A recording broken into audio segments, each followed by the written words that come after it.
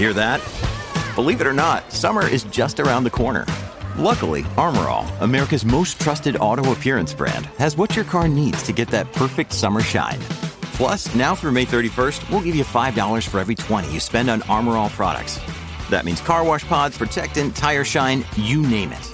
Find out how to get your $5 rebate at armorall.com. Armor All, less work, more clean. Terms apply.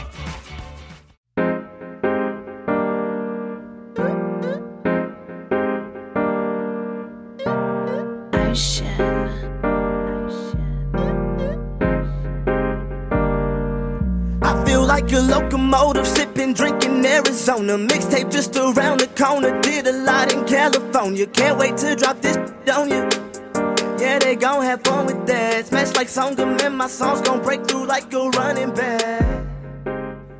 Hello and welcome to the podcast that is always up to speed with Formula One. My name is Mark Hamilton, and joining me once again, and thank you so much, Tim. I gave you a good 2 hours of notice that I needed somebody to jump on the show with me. Mr. Tim Hauraney, of course, of the TSN Racing Pod, does fantastic Formula One and IndyCar analysis for TSN up here in Canada and across North America. Tim, how the heck are you, my friend? I'm good, buddy. How are you? How was your summer holidays? It's been good. I was hoping that we could jump on and talk about a Kevin Durant trade, but I guess that's not going to happen. No, I guess we've got some good Formula One news, man. What did you get up to? Anything exciting? Yeah, and like I had mentioned to you, just dealing with some plumbing leaks in my ceiling, and that's been an absolute disaster and a mess. I chipped my front tooth, which is also fun, so I had to get that fixed. It's been it's been all right, man. I got to see some friends, got to see some family, so that's always nice, and yeah, now back at it. Hopefully things will turn, and of course we have the Formula One season resuming today. We're back to free practice one at Spa. Some good news from Spa, which we'll talk about a little bit later. A couple of laundry items right off the top. Big shout out to JT the Human. Here's your royalty money. Thank you so much, as always, for helping to bless our show with some intro and outro music. A great reminder for everybody that's listening at home, if you haven't yet subscribed to the Race Weekend magazine, if you do so and you use promo code SCuderiaPod, you can get 10% savings. And also, big shout out to friend of the show and also a friend of Tim, Megan Gilks, the Canadian racer that's been going to school in England for aeronautical engineering, has started her internship at Aston Martin Formula One as a trackside engineer. Tim, I know you've had the opportunity to talk to her in the past. Of course, she is the youngest race winner in the history of the W Series. Any thoughts on Megan's big opportunity? Yeah, I've known Megan for quite a few years. And this is great. I mean, big congrats to her for sure. It's a great opportunity that she's getting here. She's been working really, really hard over in Europe, and a lot of people may not know, but when she's not on a racetrack, kicking butt, she's in school also kicking some ass. And it's for her, it's just been work. Like she was at one point flying back between Canada and the UK doing her schooling. And wasn't sure when a break was going to come, and here we are, finally got one, and yeah, big congrats to her. She is going to learn so much with that team, and I wouldn't be surprised if we don't see her working on the F1 grid full time at one of these teams in the not too distant future. I think so too. And if you don't know, we did an interview with her back in May. I highly encourage everybody to check that out. And talking to her a couple of days ago, just wishing her good luck with her new venture. She talked about the fact that it seems like a perfect match for her. The team has a Canadian driver. It has a Canadian owner. It just seems like a match made in heaven. And I've always said that if I'm going to get involved with a business, I don't necessarily want to go to a business that's already performing at a high level. I want to be part of the story that helps make something special. And she definitely has that opportunity with Aston Martin.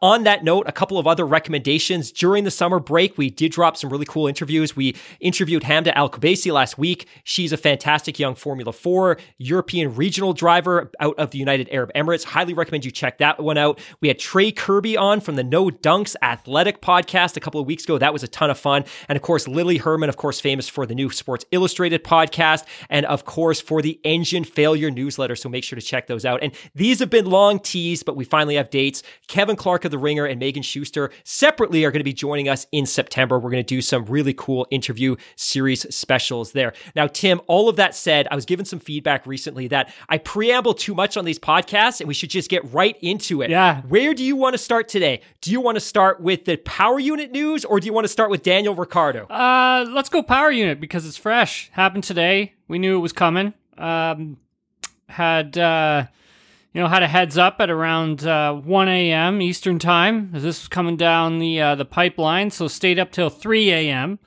To cover some of it. Got about 4 hours sleep. Got up and started tackling free practice one. So running on fumes here. But at the end of the day, it's great for Formula One, obviously, to get another OEM involved in the sport. And, it's a long time coming for sure. I think, obviously, like everyone knows, the new for 2026 engine regulations played a huge role in whether or not Audi was going to get involved. Porsche is not too far behind in making an announcement on their end either. But for Audi to get this thing going, it only makes a ton of sense. Doing a lot of this work, they're going to be doing it from their home base in Germany, at the Audi Sport factory that they've got there, which I've seen. It's incredible. They've already got some test benches set up for the engines already, so they're already starting to work on this thing. So that's awesome. I can't. There's not a ton of downside to any of this. I would just say that you want to be careful with how much you get involved with an OEM, only because it's like anything in business. You never know how long things are going to stick around. And we've seen in the past, Mark, other OEMs who have come into Formula One and come into racing and got out just as quickly as they got in. So with this, let's hope this is, a long-term, fruitful relationship. And I'm excited to see what Audi can do, because there's no doubt in my mind that they won't be competitive, because they are competitive in everything that they compete in. Even if we go back to the American Le Mans days, with the Audi program, they're dominated 24 Hours of Le Mans. They've dominated pretty much everything they've gotten involved in. So it wouldn't surprise me if we see Audi come in the next year. They are not dominating, but they're winning. Let's hear from Stefano Domenicali, CEO of Formula One. Well, actually, it's a great day for the sport. And when there is a new journey starting, you see the emotion of the people involved, the positive emotion. It's a journey that started in a way many years ago. And personally, I'm very happy to see that now is coming to a real life, as you may understand. But it's good because Formula One is even an incredible moment today. And this is another step into the growth of what Formula One represents in terms of leadership of innovation, sport entertainment, and great technical challenges. And I think that hybridization with sustainable fuel is a direction that will enable manufacturers and teams to work very hard to keep the highest standard in terms, as I said, of new ideas that will be able to keep the manufacturer always with different solutions ready for the portfolio to offer to the customer. But we are a sporting platform, thanks to the FIA, because of the vision that we had together to that allow the actual manufacturer to have other competitors. That's the beauty of the sport. That's the beauty of Formula One of today. Listening to Stefano and really reflecting back on some of the conversations you and I have had in the past couple of years, Tim, we hooked up the first time back in 2019, so 3.5 years ago. And I remember then you talking to me about how incredibly important it is for Formula One not to attract OEMs, because that's critically important to the future success of the sport, but it's retaining them. And I remember you saying that, and you make a great point that we were here when Toyota came in to much fanfare, and they flared out and disappeared with little to no success, except for a couple of podiums. BMW hooks up with Sauber, they exit the sport. Honda comes as a works manufacturer, they exit. They come back as a power unit manufacturer, they exit. Like, that's not good for Formula One. And one of the things I have to give Liberty, and to a lesser extent the FIA, but I give Liberty a ton of praise for, is they've built an environment now in Formula One that is attractive to these new manufacturers. When there's no cost cap and there's very little regulation about how you develop your power unit, there's no incentive for them to come, because I could be Toyota, I could come and spend $500 million building a factory and developing a power unit and get absolutely no marketing benefit because I'm not successful. Now you have a cost cap. I know I have cost certainty. I'm going to spend $140 million a year on this team. You know what? This is good. And then when you also now have a power unit specification, which is much better aligned, I think, with what manufacturers want to be selling in their cars. Synthetic fuels, no longer having the MGUH, more electrical power being generated from the MGUK. Like, these are things that are good. And like you said, all of this work that Liberty has done, and again, the departure of Honda is heartbreaking. And I think that given a redo, that wouldn't have happened, and they probably would have stayed, and they might still come back. But I think that what we saw today with this Audi announcement is the culmination of all of the work that Liberty's done. Would you agree? Oh, absolutely. For sure. I mean, if I go back to, the days of 2014, 2015, and, 2016, and Red Bull's looking for a different engine supplier outside of Renault, and there's only two other options for them at that time, and where are they going to go? And their hands were kind of tied. And it's kind of like, well, if you dropped a Mercedes in the back of that Red Bull, they would probably have beaten Mercedes to 2015 championship, and probably would have beaten them in the 2016 championship as well.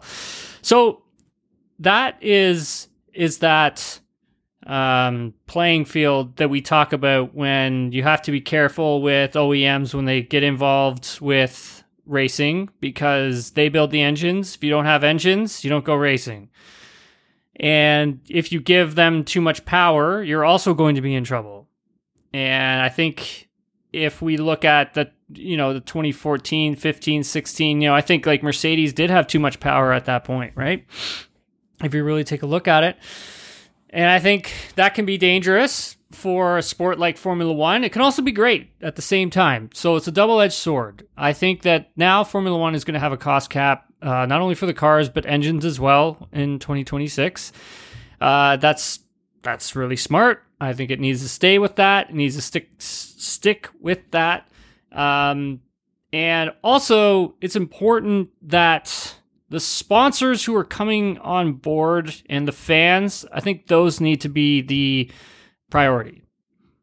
I think that needs to be your priority. I think that's more important than OEM. That's fascinating. And I didn't think you were going to take it in that dimension. Is that because, well, please, like, is it because we're now at a place where there's a healthy number? Because you're right, flashback to 2016, you have Ferrari on the grid, you have Honda that's come back, but they're having a terrible time. The Renault relationship with Red Bull is completely broken down, and that's more or less it. And Renault has come back, but they're a little bit dicey as a works team. And if you recall, and for a lot of our listeners, you may not remember this, but there was a lot of politicking within F1 because Mercedes is like, we're supplying teams with power units. We are not obligated under the rules of the sport to supply anybody else. And Bernie was politicking desperately for Mercedes to supply Red Bull. In fact, at the 2016 Japanese Grand Prix, and I'll never forget this, if you watch that Grand Prix, if you go back to the app, you will see no Mercedes on screen. And it's because Bernie dictated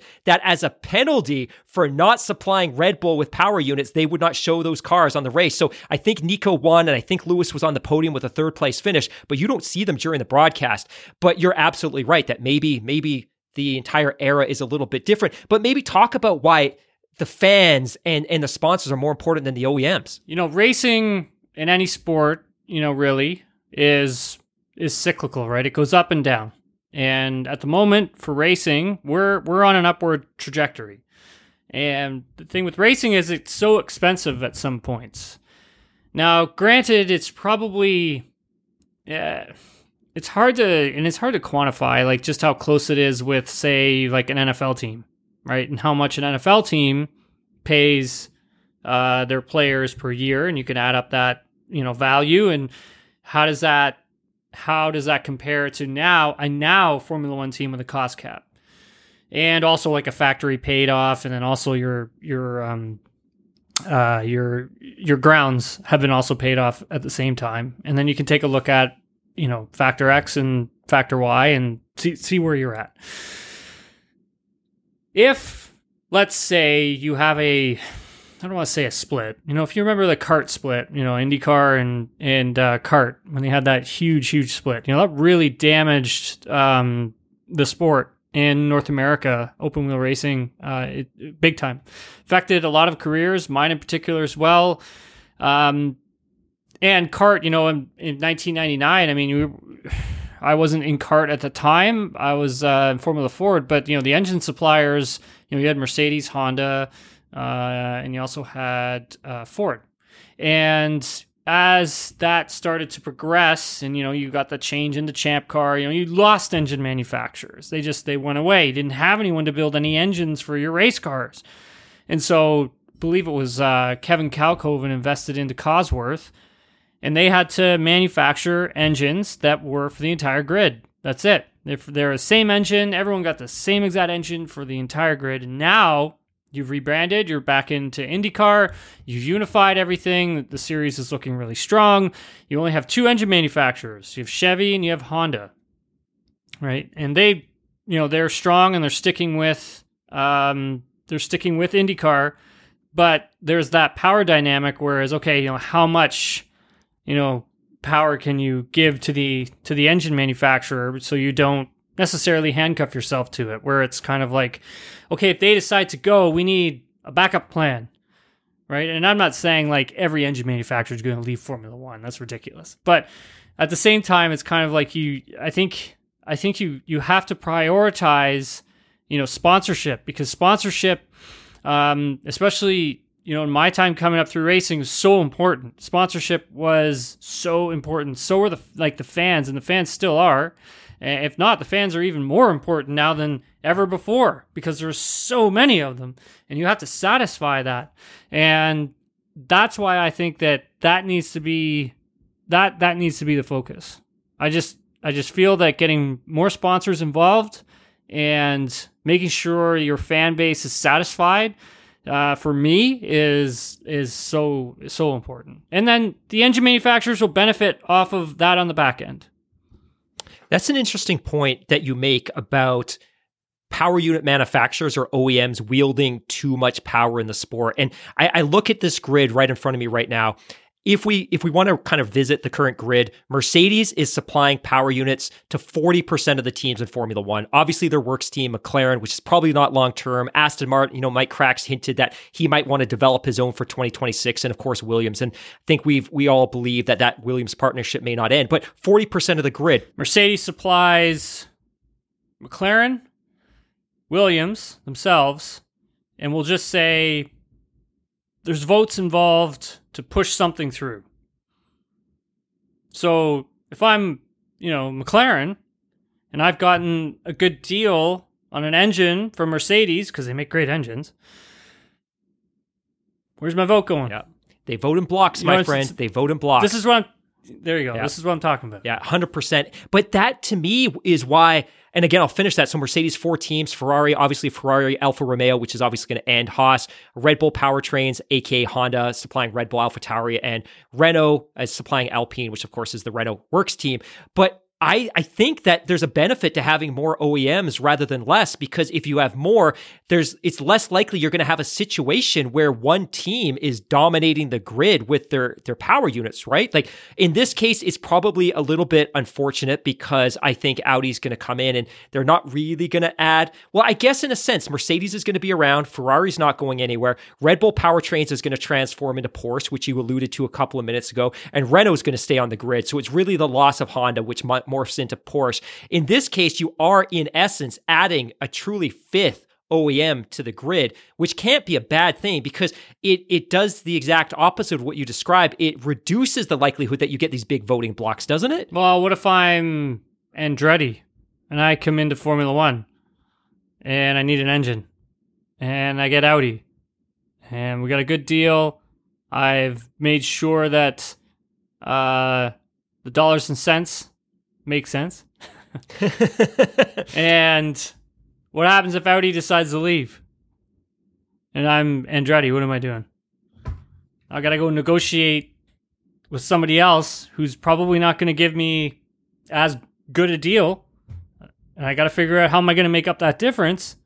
It just adds to it, right? Like it's just kind of snowball effect. They don't need to leave to create that vacuum. You mentioned that example of Red Bull, that Red Bull and Renault had a great partnership from 10 to 13. They won 4 titles.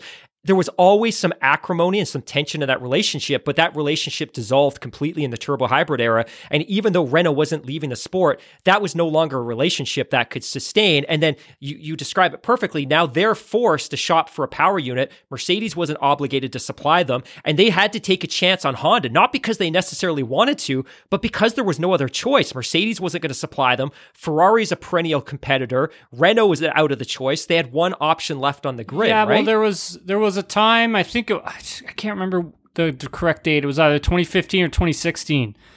And Red Bull was looking to, get out of their contract with Renault and go somewhere else. But Ferrari wasn't going to supply them with a power unit. And Mercedes didn't want to supply them with a power unit. And so Renault said, okay, well, you don't want us. See you later. And they weren't going to take them back until Bernie got involved. And so that's how that had to come about. So you see what I mean? Like, it's like you can be, you can be pushed out or shut out very quickly. So you just gotta, As a side note for everyone listening at home, if you are a power unit manufacturer, you are obligated to supply at least one team. So Mercedes supplies 4. They're not obligated to supply anyone else. Neither is Ferrari. When did that come in? Neither is when did that come in? Yeah, right about that time. Yeah, right about that time. And that was a big time power play from Bernie to get that into the Concord agreement. So for instance, Andretti, if they were to come into Formula One right now, Mercedes doesn't have to supply them. Neither does Ferrari. Obviously, Porsche wouldn't. Alpine would be obligated to supply them. And again, Alpine Renault would want to supply them. Like if I'm a power unit manufacturer, I want to be supplying teams because that's a source of income and a source of data. Absolutely. 100%. 100%. So according to the chairman of the board of management of Audi, Marcus Duesman, and I quote, "Motorsport is an integral part of Audi's DNA. Formula One is both a global stage for our brand and a highly challenging development laboratory. The combination of high performance and competition is always a driver of innovation and technology transfer in our industry. With the new rules, now is the right time for us to get involved. After all, Formula One and Audi both pursue clear sustainability goals." And you touched on the fact that a couple of minutes ago, a big reason for them to enter the sport and make this announcement now is that the 2026 Formula One power unit regulations have been confirmed, they've been finalized. And a big part of this is, obviously, we discussed this so many times, the MGU-H is gone, super complex piece of technology, and they're going fully synthetic fuels. How much of that do you think played into Audi's decision to come into the sport? Oh, yeah, for sure. It was huge. I think losing the MGU-H was the biggest part of it because it's such a complex and expensive piece of technology that they must feel that it's not going to be, road relevant. They must feel that that has no relevance whatsoever, being in a road-going car. And so then why am I spending hundreds of millions of dollars to develop this piece of tech that's, never going to see the light of day anywhere else? And you know what? They got a point. They got a good point, man. And if they can figure out a good power source with the kinetic and getting more out of that, and it's cheaper, yeah, for sure. Then that makes total business sense to get involved in Formula One. It's a marketing machine, right? And it's not costing you, boatloads of money to put this engine together that you can then go and translate it into your road-going, vehicles. We have this conversation even offline, right, Mark, with EVs and what's what's their place. Audi has their EV fleet already. They're solid. But you're never going to do away with the internal combustion engine that's already running on the road for a very long time. And I think having another form of fuel, like a drop-in, that's sustainable, and then also having a different type of internal combustion hybrid that runs on your road that gets you more distance and that can operate in some very extreme climate. I think that's important. I think you do need those two things to come together for us for road relevancy moving forward. I think you just touched on a really great point, and I want to clarify for our listeners at home, because this is a term that I use all the time: road relevant, road relevant, road relevant. There's two pieces here. One is the marketing piece, which is if Formula One cars are running a form of power unit that isn't at all related to what are in production cars that you see on the street, there's a marketing disconnect here. And it's one of the reasons why Pirelli pushed so hard to get 18-inch wheels on these cars. Nobody has a 13-inch wheel on their 2022 Subaru Impreza WRX STI, right? It's an 18 or a 19-inch wheel.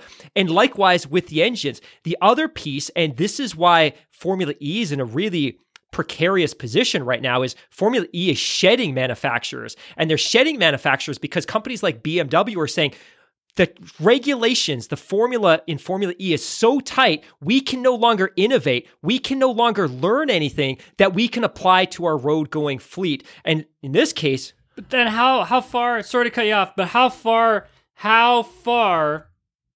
have they pushed the envelope on that battery? I would say not far enough. Really? You think they can go further with that? With today's formula, probably not. But I think if they opened up the formula, for sure. Yeah, but like how? Like where else are you going to... Like, you're already, like, I mean, if I live in a day and age now where I think if we're going to explore that and really leverage it, I think it would already be done. I think you would already have, like, these super EVs that are, you know, mind-blowingly fast or whatever. I'm not saying that a Formula E car is not fast. They are very fast. That's what I'm saying is that how much further can the battery technology go?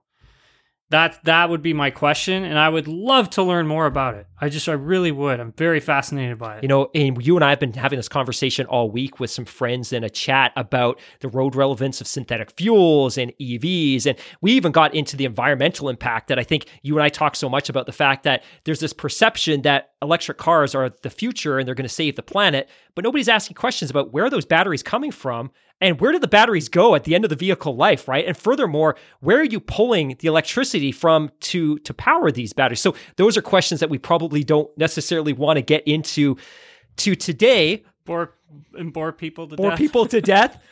Yeah, I don't know. We could just pull up our chats and just start reading them. So ultimately, Audi's here. I think this is a good news story. Let's hear from Audi's Chief Development Officer, Oliver Hoffmann. So first of all, we started to electrify our motorsport program beginning in 2012, so with our hybrid cars at Le Mans. And we continued the path with Formula E and also with our Dakar project. We want to win the first car manufacturer, the Rally Dakar, with an electrified powertrain. So the logical next step is to entering Formula One. And we expect technically the most highly developed electric engines, and they will be as powerful as an internal combustion engine. We expect for the next years, and our engineers will learn a lot about the next generation of electric engines, battery technology, and especially software. And we, Marcus and me and our whole team, we love the challenge in Formula One. So then just to recap everything that you and I have been talking about today, Audi is officially going to enter Formula One in 2026 as a power unit manufacturer. What they did not announce today is that they are going to be joining as a team, as a works team, or in partnership with another team. All they've announced is that they're going to start developing power units with the intention of deploying them into the Formula One grid in 2026. Now, the rumor and they have been flowing rampant for the past 6 months, is that one, they were going to partner or buy McLaren. And of course, that didn't happen. It would have been fairly complicated and involved to get the McLaren road car division into Volkswagen's portfolio of brands. It was rumored that they were talking to Aston Martin. And I think both you and I agree that that was never a logical destination or outcome. And of course, they've been talking with Sauber, and Sauber seemed to be the most likely destination. In fact, earlier today, Sauber, Alfa Romeo have announced that their partnership will end after 2023. And to remind people listening at home, we've reported, and by reported, I mean we've read other people's reports, that Audi is in a position to eventually take control of 75% of the Sauber operations. Tim, is it therefore safe to assume that Audi will buy Sauber or some portion of Sauber? Yeah, I think that's a fair assumption. From some of the folks I've spoken with, yeah, it sounds like they've already signed, sealed, and delivered. What the percentages are, I am very, that's unclear at the moment. Hasn't been explored enough on my end to really get a good grasp at how much, I believe it's Finn Rousing is going to be giving up. So yeah, from my understanding, it's they're not giving.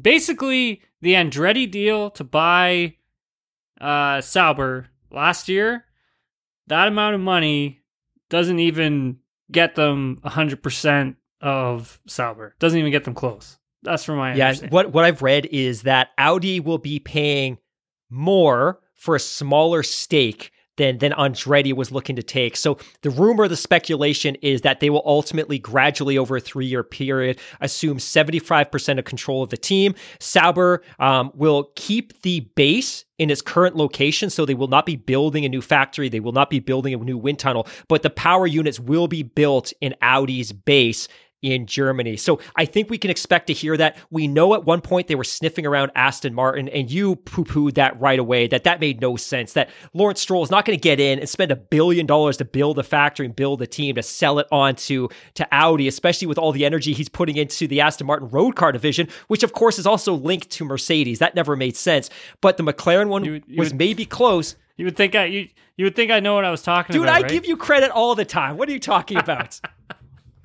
Oh, so yeah, we expect it to be Sauber. Now, my friend, your thought, because the other thing that was confirmed today, which was also highly speculated, is that despite the fact that Audi and Porsche, and we haven't had the formal Porsche announcement yet, but despite the fact that both of them belong to the same corporate entity, the Volkswagen Group, it's been announced that they're both going to develop their power units independent of one another. What are your thoughts there? Well, I think that Red Bull powertrain division is going to play a big role in what happens with the Porsche engine. And I think it's probably a good idea when you're talking about competition to push the envelope from both sides. Those are at the same time separate divisions of Volkswagen anyways. And even though they are under the same roof, so to speak, it doesn't necessarily mean they can't compete against each other, which they probably, they should be competing against each other, and they have been competing against each other, and they will continue to do that. And I think that's a smart option on their behalf, simply because, again, if you go back to the road relevancy part of things, whatever Porsche learns and whatever Audi learns, those are going to go into all the road-going cars. So whoever develops what best is probably going to go into the road-going vehicles eventually. And I think having that will push the Volkswagen Group forward, actually, in terms of on the technology side of things. My friend, let's take a quick break, because when we get back, I want to shift gears. That's a terrible pun. Sorry to everybody at home. Let's take a quick break, pay some of those proverbial bills. And when we get back, I want to talk to you a little bit about Daniel Ricciardo, Oscar Piastri, and a bunch of things you've probably already talked about on your own podcast, but I'm going to make you talk about them again. We'll see you guys in 30 seconds. See you on the flip side. Passion, drive, and patience.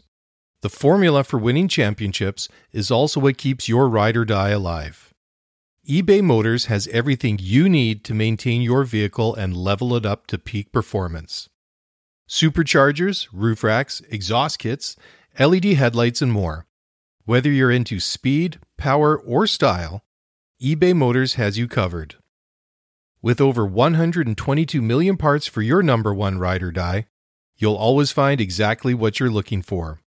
And with eBay Guaranteed Fit, your part is guaranteed to fit your ride every time or your money back. Because with eBay Motors, you're burning rubber, not cash. With all the parts you need at the prices you want, it's easy to make your car the MVP and bring home huge wins. Keep your ride or die alive at ebaymotors.com. Eligible items only. Exclusions apply. Another day is here, and you're ready for it. What to wear? Check. Breakfast, lunch, and dinner? Check. Planning for what's next and how to save for it? That's where Bank of America can help. For your financial to-dos, Bank of America has experts ready to help get you closer to your goals. Get started at one of our local financial centers or 24/7 in our mobile banking app. Find a location near you at bankofamerica.com/talktous. What would you like the power to do? Mobile banking requires downloading the app and is only available for select devices. Message and data rates may apply. Bank of America N.A., member FDIC.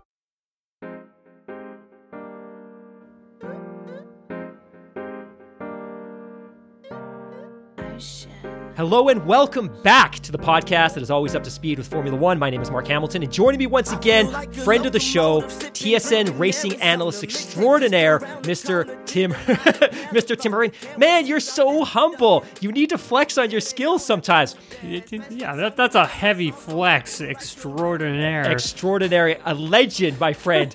And not even in the making. I'm just a normal dude, man. You're awesome. I'm just a normal dude. So before the break, we were talking a little bit about the fact that Audi is going to join Formula One. This has long been rumored. I want to shift gears, like I said, to Daniel Ricciardo, because another thing that has long been rumored in the Formula One paddock and outside of the paddock has been the fact that there could be an early departure of Daniel Ricciardo from McLaren. So he obviously departed the Red Bull team a couple of years ago. He spent 2 years with Alpine, then made the switch to McLaren, where he was actually rumored to be going before the Alpine move. Of course, in his last year with Alpine, he scored a couple of podiums.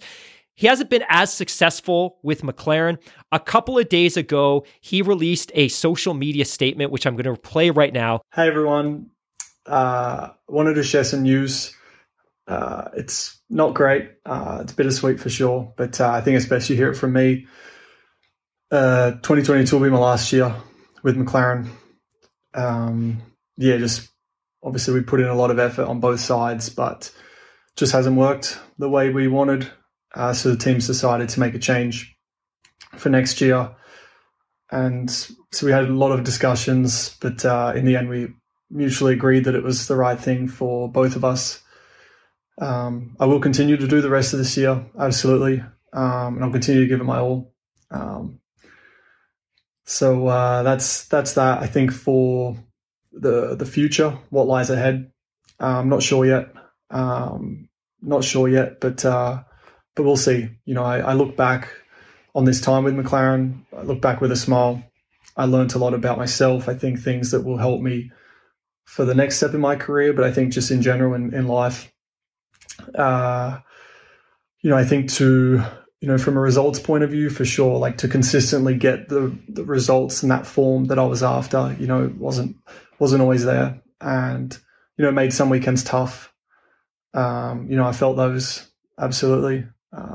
But I also, have many happy memories of my time at the team. And I think about Monza, I think about standing on the top step. I think about, bringing the team their first win since 2012, like that sort of stuff was awesome. And to see the smile on everyone's faces, to just be in that moment, that's something I'll never forget. So yeah, there's a lot of good stuff to take from this as well. The sport, I still love it. This hasn't affected any of that. I still have that fire in me, that belief in my belly that I can do this at the highest level.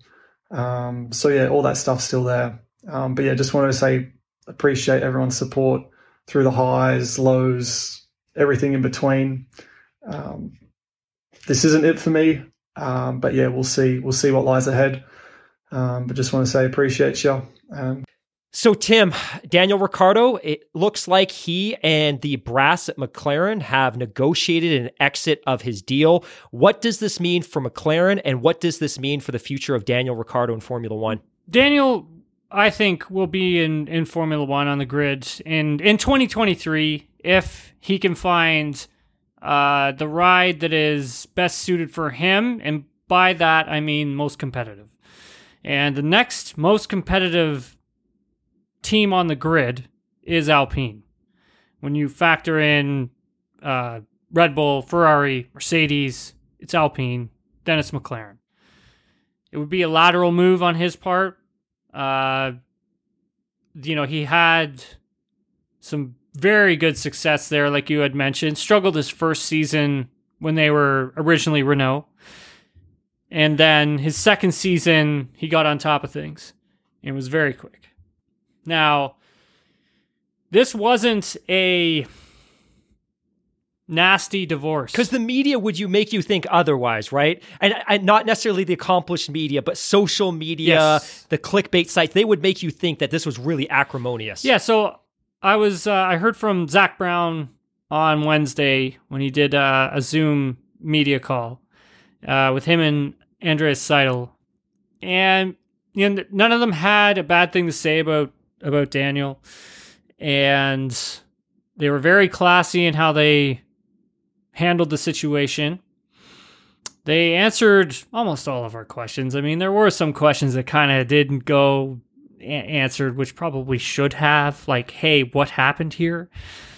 But at the end of the day, they made an offer for Daniel to maybe race for them in either IndyCar, Formula E, WEC, sorry, not WEC, Extreme E. And he wanted to stay in Formula One. That was what he wanted. And so they settled on a buyout. I think the reason he didn't get the full amount that he was promised in his contract was because he was going to be sticking around Formula One. And so, which leads me to believe he must have some sort of written agreement with one of the teams. I feel it's probably Alpine. I mean, that, may be way off base on that one, but I don't know. I got a pretty good feeling about that one. I think it all comes down to what happens when Oscar Piastri, McLaren, Alpine, that whole situation goes to the contract recognition board of Formula One on Monday, and we'll see what happens from there. So one of the interesting things with that, Mark, is that let's say Alpine wins that case, McLaren's just shot themselves in the foot because they won't have another driver to put in that seat. So they must feel they have a pretty solid case for having Piastri in their car for next season. I want to shift over to Piastri because that is a juicy storyline. And we've had a lot of listeners reach out and say, is this normal in Formula One? Is there usually a lot of drama around drivers changing teams? And historically, yes, there has been, but this one is pretty unique. But with respect to making the transition back to Alpine, Daniel Ricciardo was asked that exact question a couple of days ago. And Matt Morledge reports on Sky Sports that Daniel said, quote, I want to get back to winning. I want to get back to fighting for podiums and wins. An 8-time race winner said, he's like, that's what gives me the most happiness. One thing that has remained unchanged for me is I never wanted to be a driver just to be on the grid. Of course, I love the sport and I love everything that comes with it. But at this point in my career, it's just about winning. Under the right circumstances, the right opportunity, absolutely, it's where I want to be. But obviously, I might not have every option available. Do you think that Alpine would be a good fit for him at this point? Or should he, and he's hinted at this himself, take a 1-year sabbatical? And if he does that, would there necessarily be an option for him in 2024? I don't think he should. If he can get with Alpine, there's no sense in taking a sabbatical. Like, let's take a look at Alpine's development. And since bringing Otmar Szafnauer over to the team, just how fast they've incorporated all of the upgrades onto this year's car and how fast they've developed it. They've developed this car at a rate at which they were bringing new parts to it pretty much every single race for the first half of the season, which is more than any other team did. And they weren't bringing like tiny little upgrades. They were bringing big upgrades, brand new side pods for the Azerbaijan Grand Prix, full upgrades for Silverstone, new nose, new wing here, new underfloor here. I mean, he's going to a team that is truly committed to winning. He's also going to a team, well, I shouldn't say he's going to because he's not, but he could be. He could be going to a team that, is developing a car at a rate at which, if he's able to get onto that team and stick around till 2024, that could be a race-winning team. They could be a race-winning team. They could. They have the right management in place now. I mean, Otmar Szafnauer, if we remember his days at Force India, Racing Point, he did a lot with very little. 100%. 100%. When I mean very little, I mean very little. Nothing, my friend. Now he's got a lot. And you're seeing what he can do with a lot. And so I find that to be a good move for Daniel if it happens. I think that makes sense. Now, I did hear from Gunther Steiner on Thursday, and he did have some text exchanges with Daniel before Hungary, but it was no real serious talk. There was no money talk. There was no contract talk. There was no where are you racing next year talk. It was just kind of chatter of like, hey, what are you doing next season type deal. So Haas is obviously interested, and Williams would probably be interested too. But if I'm Daniel Ricciardo, I don't think I want to go backwards. I would then take the sabbatical. So if Alpine wasn't available, if the options were Haas and Williams, you take the sabbatical, take the chance that there's something else is going to be available. So I've got another question for you just on this topic. So Alpine is available right now. Maybe not, because as you spoke to a couple of minutes ago, the contract, I can't remember what you called it, the contract negotiation board, some magical institution, contract recognition board, some magical contract recognition. So the contract, well, I'll explain it real quick. So the contract recognition board, it came into fruition in 1991 when we had the fallout between Jordan Benetton and Michael Schumacher. Yes, and that's when the contract recognition board was born. It's a group of lawyers who get together and they help sort out who has the rights to things like drivers. And they will take a look at this on Monday. It may take a while, and they'll sort out as to who has the right to Oscar Piastri. So I want to follow that up with this question. And Szafnauer, the 58-year-old Romanian-American, was quoted a couple of days ago saying this about Oscar Piastri. And I quote, "He's a promising young driver who hasn't driven in Formula One yet. And my wish for Oscar was that he had a little bit more integrity." He, being Oscar, signed a piece of paper as well back in November, and we've done everything on our end of the bargain to prepare him for Formula One. His end of the bargain was to either drive for us or take a seat where we would place him, but for the next 3 years, and I just wish Oscar would have remembered what he had signed in November and what he signed up to. So if Alpine is as great a seat as I think you and I both believe it is, that car is a very, very well-tuned package, especially with all the upgrades they've brought in this year, and if it's such a great fit for Daniel, what happened in the relationship between Oscar, Webber, and Szafnauer to create a situation where he basically put the middle finger up at that team and walked away? Essentially, there were so many dominoes that had to fall for this situation to be sort of a perfect storm. Now, from my understanding, his contract with Alpine, it wasn't that it was up, but Alpine had to make a decision on him by August 1st, I believe the date was. And if they hadn't have done that, then from my understanding, he would have the pick of where he wanted to go. Alpine wanted to put him at a team where he could stay there for a couple years and learn, like a Williams. Like George Russell did with Williams. Yes, something similar, where he could learn and grow a little bit more, and then they can squeeze whatever life Fernando Alonso has left in him, and then bring over Oscar when he was ready. I don't think that they were willing at the time to really consider putting a rookie into that car because I think they know how close they are getting and the amount of experience that they need to really push the car forward. And, if you look at Fernando Alonso, I mean, that's the best guy to have in your car.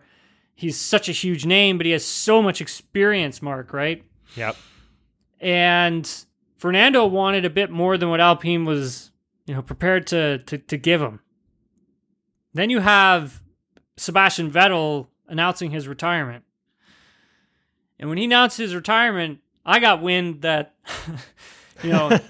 Aston Martin was talking to Fernando Alonso, and I was like, yep, That's definitely going to happen. You want to know why? Because Lawrence has a relationship with him, and he would be the perfect fit to replace Sebastian Vettel at Aston Martin.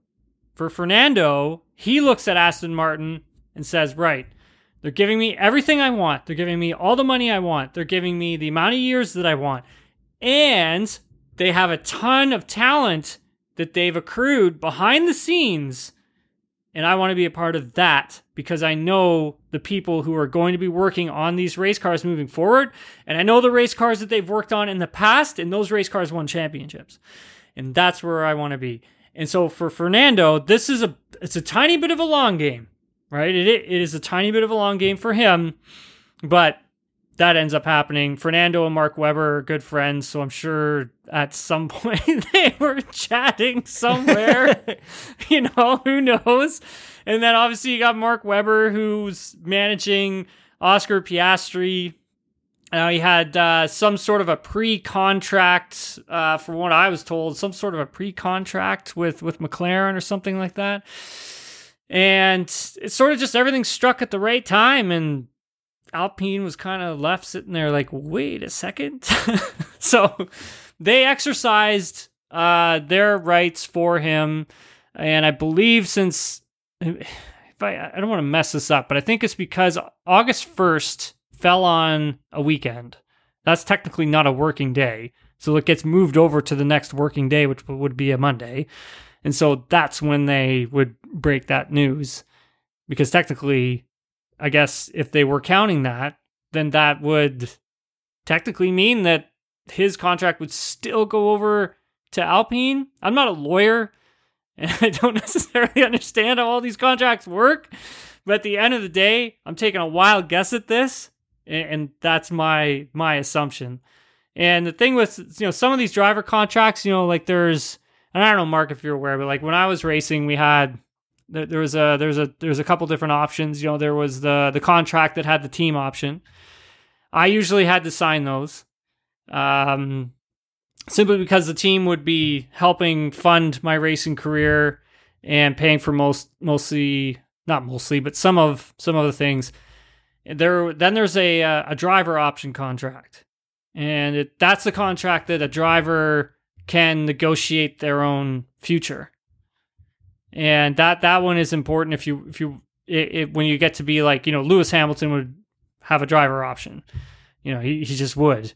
Daniel Ricciardo has a driver option, and so he can basically say where he wants to go, say what he wants to do. That's why he was kind of like the trigger in that McLaren contract. He had to trigger he would have to trigger the clause to jump out of it. So there's a lot that goes into these contracts in Formula One. Like there's a ton of stuff. I know my contracts were never as in depth as these ones are. Like these ones are like in Formula One are hardcore, man. There's even performance clauses. Like if you get to a certain number of races and you're not executing at, whatever the percentage is, they can easily cut you loose. They don't have to renew you. Yeah, and you can do deals like 1-in-1s. So you're there for 1 year with an option of a second. So there's so much that goes into it. And the stuff with Piastri, it sounds so confusing and convoluted that hopefully we get like a good picture of it when it's all said and done. Tim, I also have a pre-contract. My pre-contract is with Sky Sports. But for me to get a job there, Naomi Schiff, you and Mark Daly, Ted Kravitz, Jenson Button, Nico Rosberg, Paul DiResta, Anthony Davidson, Damon Hill, Martin Brundle, Craig Slater, Rachel Brooks, Johnny Herbert, Natalie Pinkman, Karun, David, and Simon Lazenby all have to leave for me to get my shot. But I have a pre-contract. I joke. I jest. My friend, earlier this week, Fernando Alonso was actually asked about making a move to a team that is lower in the Constructors' Championship than his current team. And he said, and I thought this was a really fascinating quote, doesn't matter being 4th or 9th or 13th. You are first or you are not winning. And I think all of the F1 teams and drivers, we are here to be the top spot, which reminds me of Dom from Fast and Furious, which says you either win by an inch or you win by a mile. Second place means nothing. So I thought that was an interesting quote, but I also like that point you made about the fact that Lawrence Stroll was in a position to satisfy all his needs, right? Like he's got the money. He's got the term. And ultimately, if I'm Lawrence Stroll, I'm accountable to nobody when it comes to signing a driver. Like, this is my vanity project. This is my pet project, that even if the leadership team, Laurent Rossi and Otmar Szafnauer at Renault, wanted to give him that money, give him that term, they have to go to the board of directors at Renault Nissan and argue that this is a smart move. And ultimately, they decide whether that's a good move because it's a big chunk of money. So I think you're right that as soon as you got a sniff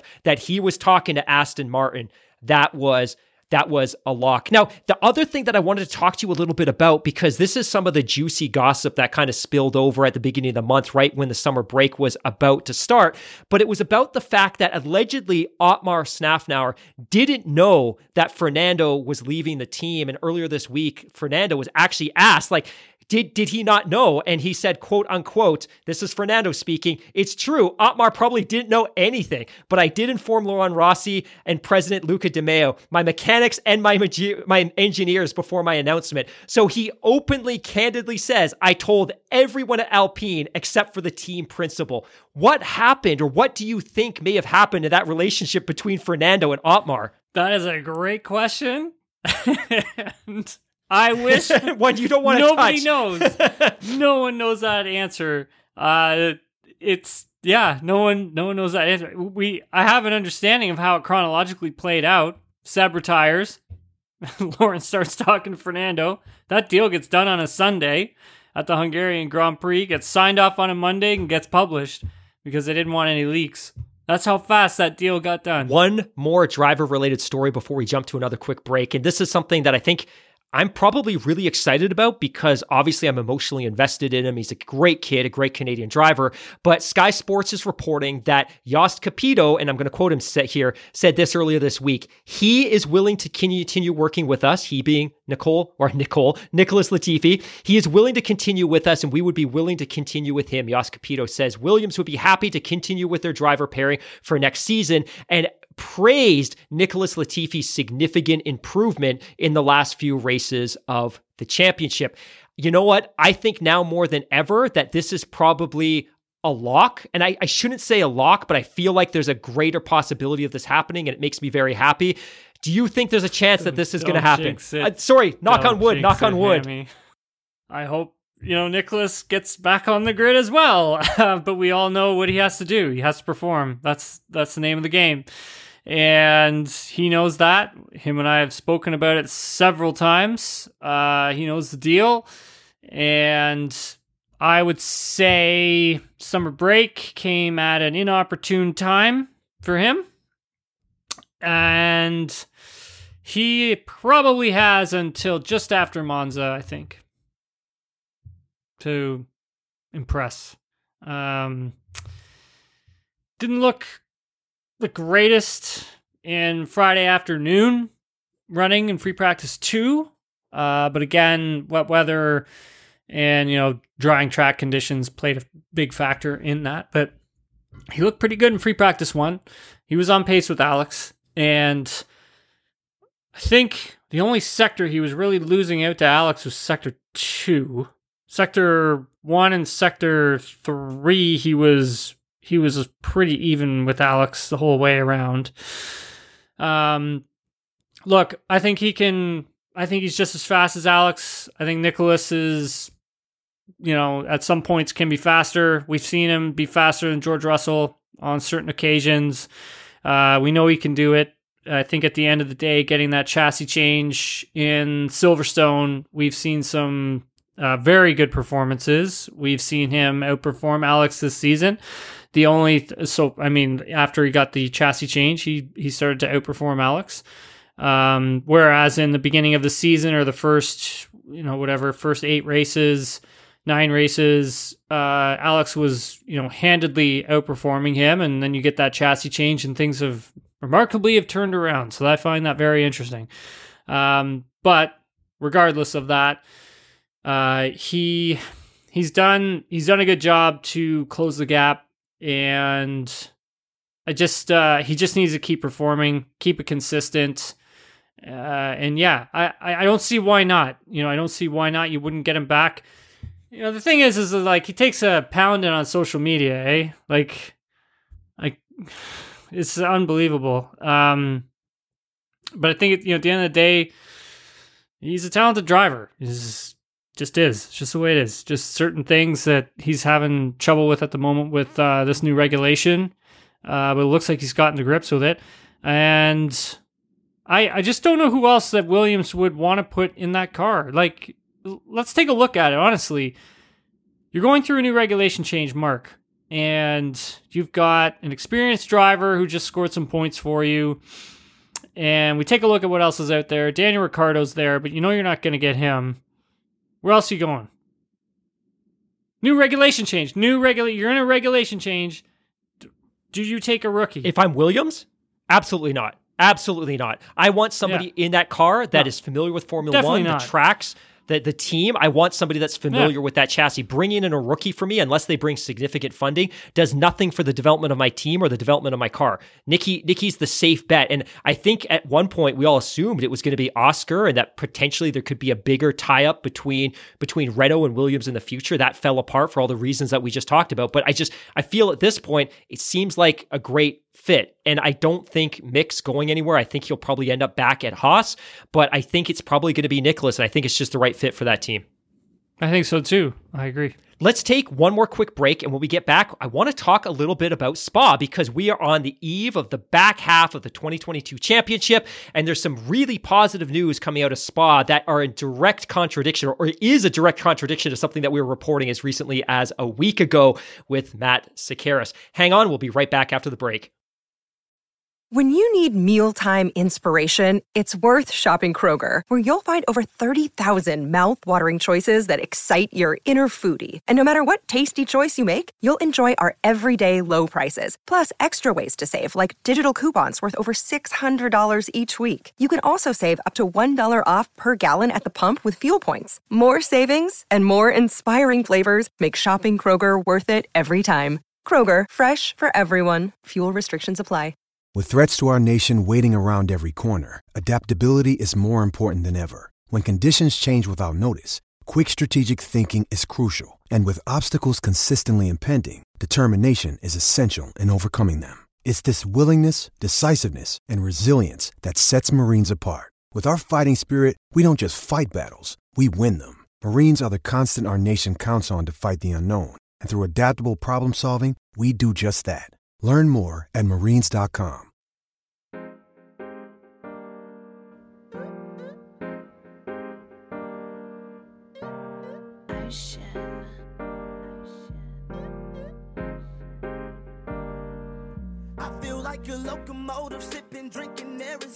Hello and welcome back to the podcast that is always up to speed with Formula One. If you've been tuning into our show through the summer break, you know we have been lamenting the imminent loss of Spa on the 2023 Formula One calendar. We know it's going to be 24 races next year. That is the maximum allowable number of races under the current Concord Agreement. And with the expectation that China's going to come back next year for the first time since 2019, and that Kyalami was potentially going to join the championship, that meant Spa and France were going to be on the outside looking in. France officially will not be on the 2023 calendar, but Stefano Domenicali, CEO of Formula One, has announced that Spa has a one-year reprieve.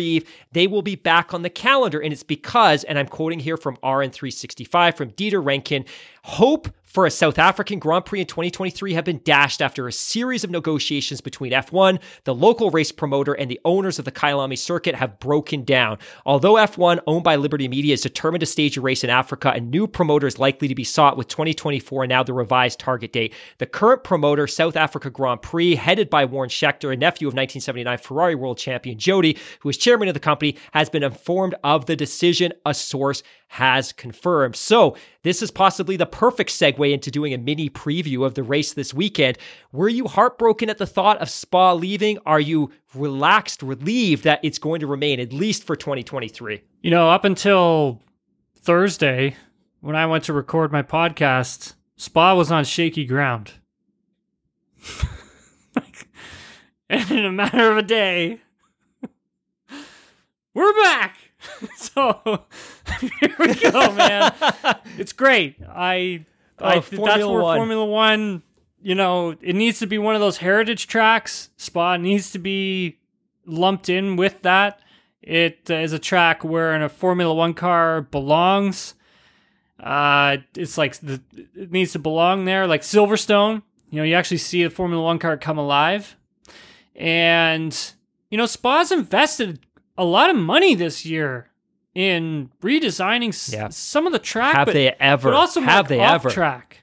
Like the amount of stuff that they did off track to, appease Formula One is huge. They invested a lot of money on hospitality units and these new, some of these new state-of-the-art grandstands that they put in, and then trying to implement more off-track, fan-friendly exercises as well, because, obviously Liberty Media wants this to be a fan-friendly thing where fans come to the race, but they also get to do X, Y, and Z, go to a concert, like with Live Nation, or, whatever, go to a go-kart track that's already built there, or concerts, volleyball, whatever it is. They want more entertainment off the track as well as on the track. And I think that Spa has done quite a bit to, satisfy that. I mean, they may need to do a little bit more moving forward. And again, it's hard to get into the track, with the roads and stuff, because it is an old school type circuit. But that being said, I mean, I don't know. You can't just go in there and just like say, yeah, that's it. You guys are done. Historic track, fans love it. I can see them. I would like to see them back on the calendar for a lot longer than just a 1 year reprieve. Earlier this week, Christian Horner said something that very much aligns with your perspective, and I quote, "Spa for sure. It's one of those historic races," says Christian Horner to Sky Sports F1. Monza, Silverstone, Spa, they're the big and historic ones. We should ring fence those and protect those. It's great that there's these new events coming in and there's interest, but you've got to have that history. It'd be like having the ATP Tour without Wimbledon. They're part of our history. They're part of our DNA. We'll definitely make our opinion known, but you've got to trust the people who are running the business at the end of the day. I couldn't agree more with him that a track like Spa, Monza, Silverstone, they are the DNA of this sport, and you can't afford to lose them. And I get it that you have new venues and new promoters coming in willing to offer $40, $50, $60 million, but there are certain venues that need to be embedded permanently into the calendar just for the sake of that connection to the history and the DNA of the sport. I couldn't say it any better than Christian Horner. Yeah, 100%. And the drivers agree too that this is what the drivers want. They want to be at some of these tracks, and I think that's important. And if you're Formula One, you got to listen to the drivers. I mean, obviously they're the ones out on the racetrack battling it out. Plus, like, it's not like Spa's like hard to pass at. It's not like you're renegotiating a deal with like Monaco where you're just like, is the on track entertainment like really that good? Like, honestly though, I don't want to sit here and slam Monaco. I mean, it is like a historic race, but at the end of the day, like, qualifying is incredible at Monaco. I love it. It's one of the things I look forward to the most, but the race, I don't. I just don't. The cars are too big, too heavy, you can't pass. So it's kind of like, what do we want, right? It's like, what do we want here? I mean, obviously Monaco needs to stay on the calendar as well. Same with Monza, same with Canadian Grand Prix, same with the British Grand Prix. The US GP, you need all of these big time races in these countries to have a place on your calendar, and all these really historic tracks, great tracks. Like, you need to have them there. It is what Formula One is. Bill Simmons has been promoting the concept of an in-season tournament in the NBA for, it feels like, the last 6 or 7 years, ever since the Ringer got started. But I feel the same way about Formula One, that we need to have certain events that are majors, that they are permanent fixtures on the calendar, and you do things to make them more important, whether that's where you have the sprint races or there's additional points available, but there's certain events that need to be the absolute tent poles of your calendar, and it can't just be buried next to some other race that doesn't resonate with fans. So Belgian Grand Prix, it looks like the weather's going to be clear, it's going to be dry, it's not going to be super hot, so we should have a better outcome than last year. I don't think we need to relitigate the outcome of the championship race there last year. If you don't remember, Max Verstappen scored pole. He ultimately won the race. George Russell scored second, his one and only podium with Williams. His first podium as a Formula One driver, and Lewis Hamilton finished third. But of course, this was a race that basically didn't happen, and there was a lot of controversy about it being classified at all. This year, my friend, we've got an entirely new formula, new chassis, new wheels, a new aero formula. What are you expecting to see? And of course, we've seen some snippets because we're recording after Free Practice 1 and Free Practice 2. Anything we should expect to see? Any predictions for this weekend at Spa? Yeah, well, after qualifying, your top 5 is going to look a lot different because everybody's getting a grid penalty. So, Leclerc, Verstappen, Ocon, Bottas, Norris, and Schumacher all back of the grid for the race on Sunday, which is going to make things interesting for qualifying, because I think like at the end of the day, if you're Ferrari or Red Bull and you got a brand new power unit you're putting in, I don't necessarily think you need to be in Q3 throwing down epic times because you know where you're starting anyways, so it doesn't really make much sense. And you're only just draining life out of your power unit. So yeah, if they don't kind of move into Q3, I could see a nice battle for first, second, third, fourth, and fifth. But then in the race, again, first, second, third, fourth, and fifth is going to be pretty exciting. But I think it's going to be really difficult this weekend to hold off Max. He looks so fast in Free Practice 1 and 2, man. Oh my God. I mean, Carlos Sainz was fastest in Free Practice 1, but in Free Practice 2, I mean, Max was like a light year ahead of anybody. Like, it was incredible. And again, damp, drying track conditions, like I was mentioning with Nicholas Latifi and his lap, a lot of drivers get caught out with all that. But that being said, I just think it's going to be really hard to keep Max off the podium this weekend. And if you're Charles Leclerc, you got to get in front of this guy. Pirelli has announced we are going to be bringing the C2 hards, the C3 mediums, and the C4 softs this weekend. So the exact mid-range, the midpoint of the tire compounds on, of course, those shiny new 18-inch wheels. My friend, any predictions beyond Max? Any thoughts based on what we've seen in the first half? Of course, for those of you that don't remember, we've seen a resurgent Mercedes, obviously not contending necessarily for race wins, although, of course, George Russell did score his first career pole right before the break. Mercedes has been surging. Lewis has been on the podium, it seems, every race for the past 2 months, and Ferrari continues to trip over their own feet, despite having arguably the best package on the track when you consider the aero and their power unit. Any predictions for this race for the second half? Yeah, well, we'll just do Spa because, I mean, things are going to change once we get to the next race anyways. So if Lance Stroll can put together, if he can get into Q3, put together a great lap, I can see Lance Stroll fighting for a podium position on Sunday. Sorry, I'm just adjusting my microphone and my headphones here. Your prediction was that Carlos Sainz could score a podium this weekend. I actually think Carlos Sainz could win this weekend. I do, but I think Stroll could be on for a podium. Long overdue. So he did not score a podium last year. He had a couple of podiums in 2020 during the COVID-shortened season. Also had that remarkable pole in the wet at Turkey.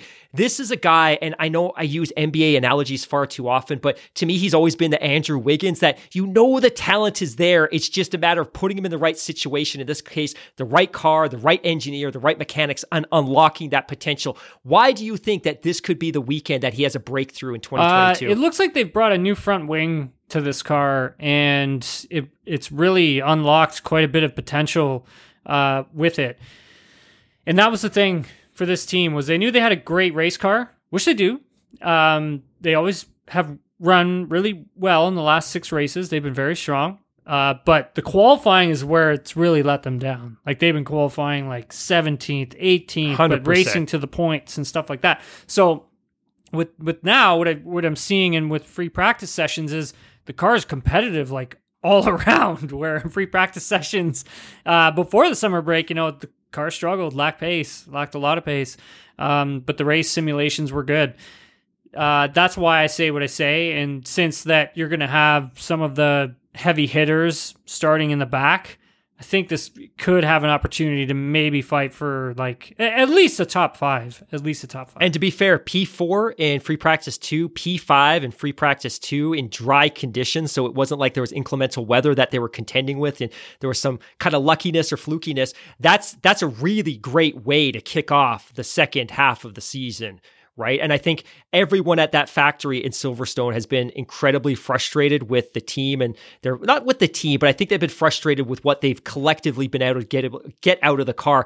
What do you think it would mean for that team to be able to score a podium to kick off the back half of the season? It'd be huge. If you think about the difficulties they've had this season, where they started and where they've kind of come to, that journey has been a tough one. I mean, they came into the start of the season with something that they thought had some potential, and then they got punched in the face, man. And now they've fought back and they've developed this car, and Seb has done a great job in helping with all of that at the same time, and Lance has done a good job of listening and paying attention and moving the car forward as well, and not getting so hung up on the end result, which sometimes he does. So that would be an incredible result for this team if they were even just to squeak into the top 5 this weekend. What's yours? Yeah, so I very much agree with you. Like, based on what we saw in Hungary, I don't see how you can keep Max Verstappen off the podium. He's just an absolute monster, and his racecraft is as good as it's ever been. I've never in his career seen him so, from a temperamental and an emotional perspective, so even keel that nothing throws him, nothing on track, nothing off track. In the past, obviously an incident on the track, his emotions could flare, and that could influence the way that he made decisions later in that race. And that just doesn't happen now. And of course, he's coming off a championship season. And I think we could probably both agree that 80 points ahead of his closest competitor, Charles Leclerc, in the championship, that this is his championship to lose. But I think that he's also in a state of mind that, the only way he's going to lose this if he makes mistakes. And I think based on everything we've seen in the first half of the season, that's not going to happen. He's not let down by his team. He's not let down by strategy. They had some reliability issues earlier in the year, but that was more standard components in that fuel cell package, unrelated to anything that the team could have done. I just think he's in such a great position. So I would expect to see him on the podium. And I think for the sake of Ferrari and the desperate need of trying to keep this championship within their grasp, either of the championships, they got to score 1 or 2 podiums. And I don't necessarily know how they're going to do that because, of course, Charles Leclerc is going to be starting at the back of the grid. And I don't have as much confidence in his ability to make it through the field as I do Max Verstappen. Yeah. Max is an absolute monster at this track. He's a big commitment driver, and I always say this is a big commitment track, man. And based on everything that we've seen this year, there's no individual driver, there's no individual team better suited to being successful this weekend, regardless of grid penalties. As a reminder, as we look at the Drivers' Championship right now, Max Verstappen leads by 80 points over Charles Leclerc. Max has 258 points. Charles has 178. Sergio Perez sits third with 173 points. George Russell with 158. Carlos Sainz with 158. And 156, and Lewis Hamilton with 146. From a constructor's perspective, Red Bull is dominating the championship with 431 points, almost 100 points up on Ferrari, who sits at 334, Mercedes at 304, and sitting number 4, not particularly comfortably, but of course is Alpine Renault at 99, just 4 points ahead of McLaren, Mercedes. Tim, once again, I cannot thank you enough for joining on such short notice, my friend. It's much appreciated as always. Yeah, you can get my podcast, TSN Racing Pod, wherever you get your podcasts. We just posted one today with Michael Baumann from The Ringer, and we did a deep dive on Daniel Ricciardo and what does he do next. We also actually touched on, are we too quick to judge racing drivers these days, both fans and media? So we touched on that quite a bit. Also, if you want to follow me on social media, you can get me on all forums at Tim Hauraney. Thanks, buddy, for having me. Appreciate it. Yeah, it's always a good time. I guess I'll catch you again on Sunday, pal. Yeah, Daly's back from his... I don't even... So, I'm going to say this because it's the end of the podcast and nobody's listening, but if my wife, my boss, or Mark Daly sits me down and they're like, Mark, this is very important. You need to process what I'm saying. I don't process any of it. It goes right out of my ear. So one day, he doesn't show up for a podcast. I'm like, where's Daly? And I message him. He's like, I'm on vacation. I told you 100 times. So I'm scrambling to put together 3 weeks. And I also thought he was back for yesterday's podcast. And I messaged him, where are you? He's like, I'm not back till Saturday. Do you listen to nothing I say? So again, you stepped in. Yeah. I was wondering why my phone went off in a panic yesterday. So thank you for stepping in and supporting the absence of Daly. He's back on Sunday. For everybody listening, this summer's been a little bit wonky. We did manage to get, I think, 7 or 8 podcasts in during the summer break. Good. We managed to get our first volume of Book Club in. We've got a second volume coming that'll probably drop before this winter. Like I said, we have Kevin Clark from The Ringer joining us in the back half of September. Megan Schuster's going to join us in the first half of September. Have a lot of fun with both of them. Make sure you check out some of our recent interviews with Hamda, Trey, and Lily. Lots of fun. And Tim, once again, thanks for joining us. Everybody enjoy the Grand Prix. We'll be back with Tim after the race on Sunday to recap all of the events from Spa. Thanks again for joining us. Speak to you soon. Bye. California, can't wait to drop this on you. Yeah, they gon' have fun with that. Smash like Songam and my song's gon' break through like a running back.